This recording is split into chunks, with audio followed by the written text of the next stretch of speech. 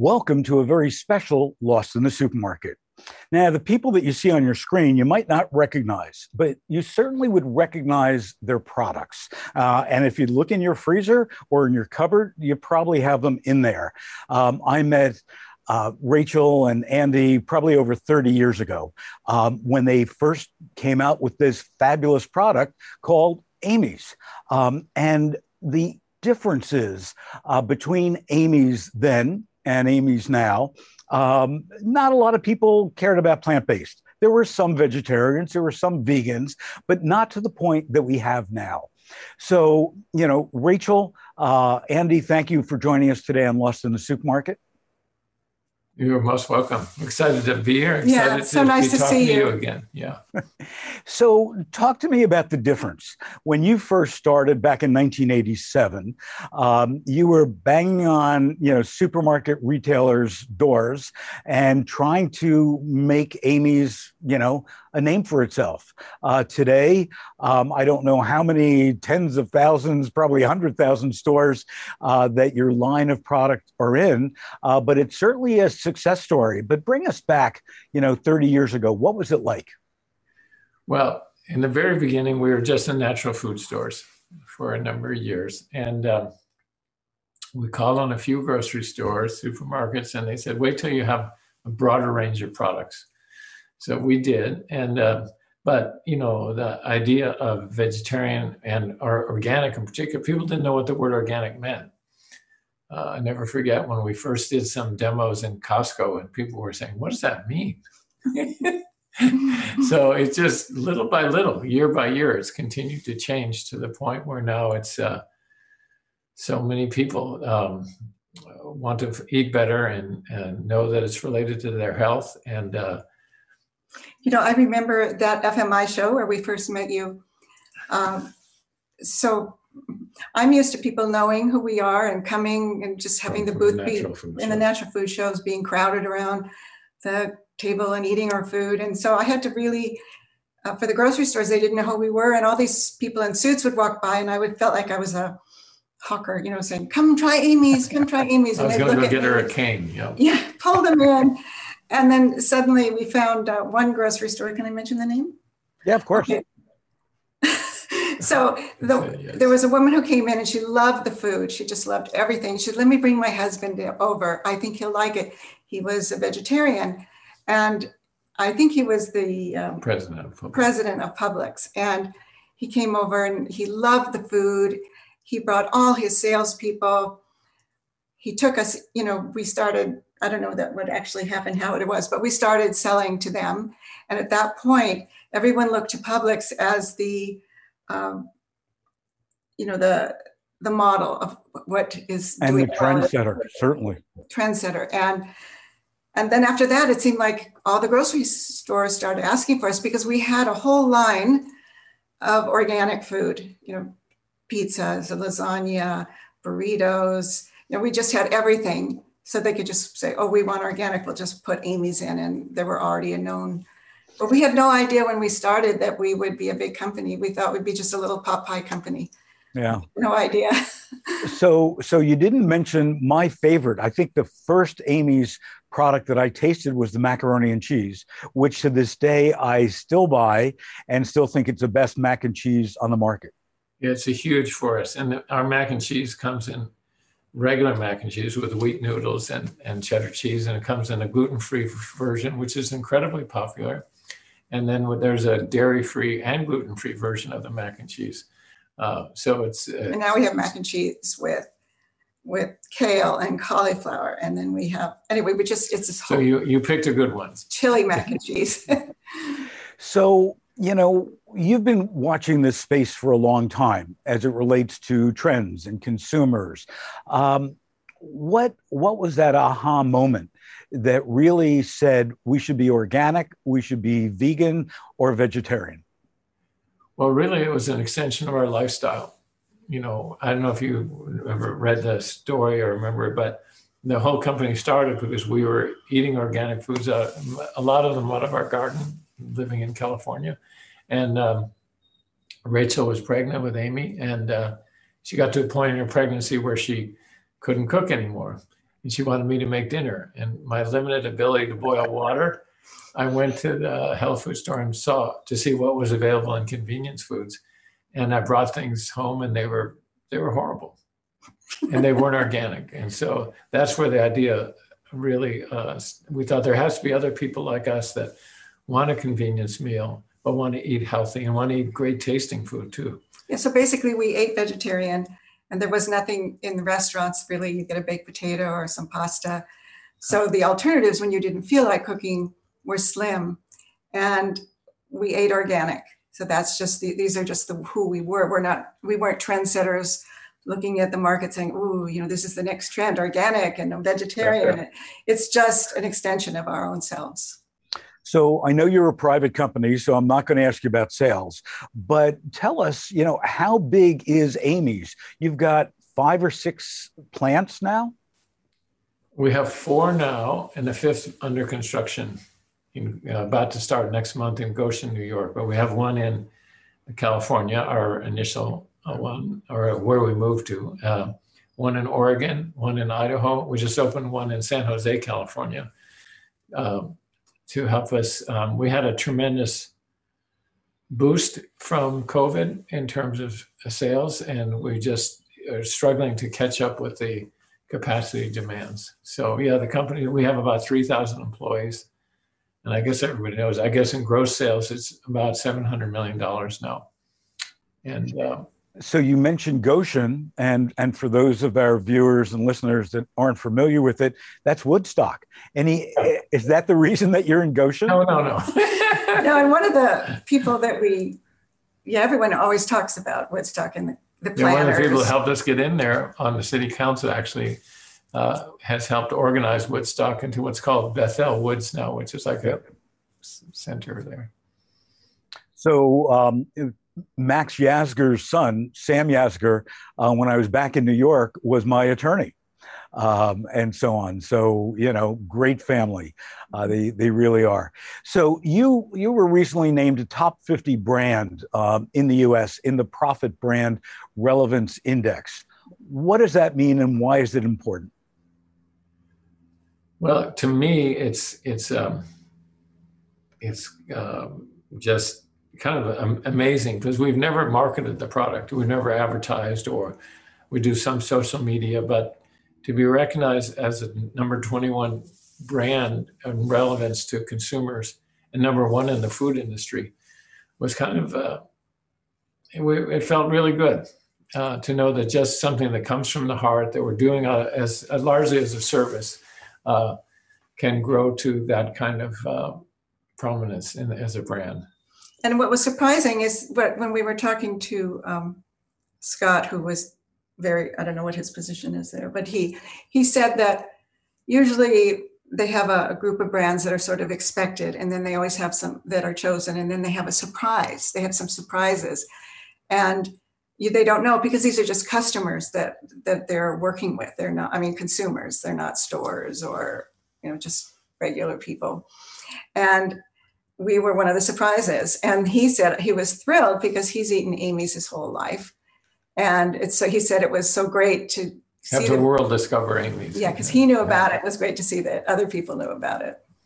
So it's important to note that in addition to organic, vegan, clean ingredients, vegetarian, I would suggest that the reason that people keep on coming back, myself included, is the taste. Absolutely. Number 1. Absolutely. That's number 1. And I just had the butternut squash soup the other day, and some of the new frozen items, and they're terrific. So talk to me about, product development. How are you figuring out product development now that you're big? Well, we do it the same way that we started, which is we taste at the same table. It's getting old. But how do we choose a product? It's very organic process. So let's say we were in Sedona, and we went to a restaurant and we tried this stuffed delicata squash. We loved it so much. So we met with the chef owner, and we asked her if she would come in and develop some meals for us, because she knows vegetables. She's really competent with sauces. And so she came and she developed some of our new meals. It was just one way. The real difference is that anyone can make a meal good in the kitchen. But at Amy's, we won't stop scaling up and working on it until it's as good as the original. And we do a lot of handwork. People tour Amy's plant and say, this isn't a food manufacturing facility. This is a big restaurant. And the reason the food tastes good is because it's cooked just the way you would cook it at home and then frozen. It's not... no preservatives, no starches. Mostly it's just, we make roux, we marinate things overnight. We do things so that the product tastes authentic and great. And the food industry in general isn't set up that way. Yeah, and we don't often sit here and say, okay, this is what our next product is going to be. It's usually something found. It's when we travel around the world, we find a recipe. We go, somebody makes something really good. I met a person from Africa, and he's made some soups for us, East Africa. Nobody's eaten East African soups. They're very different. They're delicious. He sent us the recipes, and then we worked on it back and forth.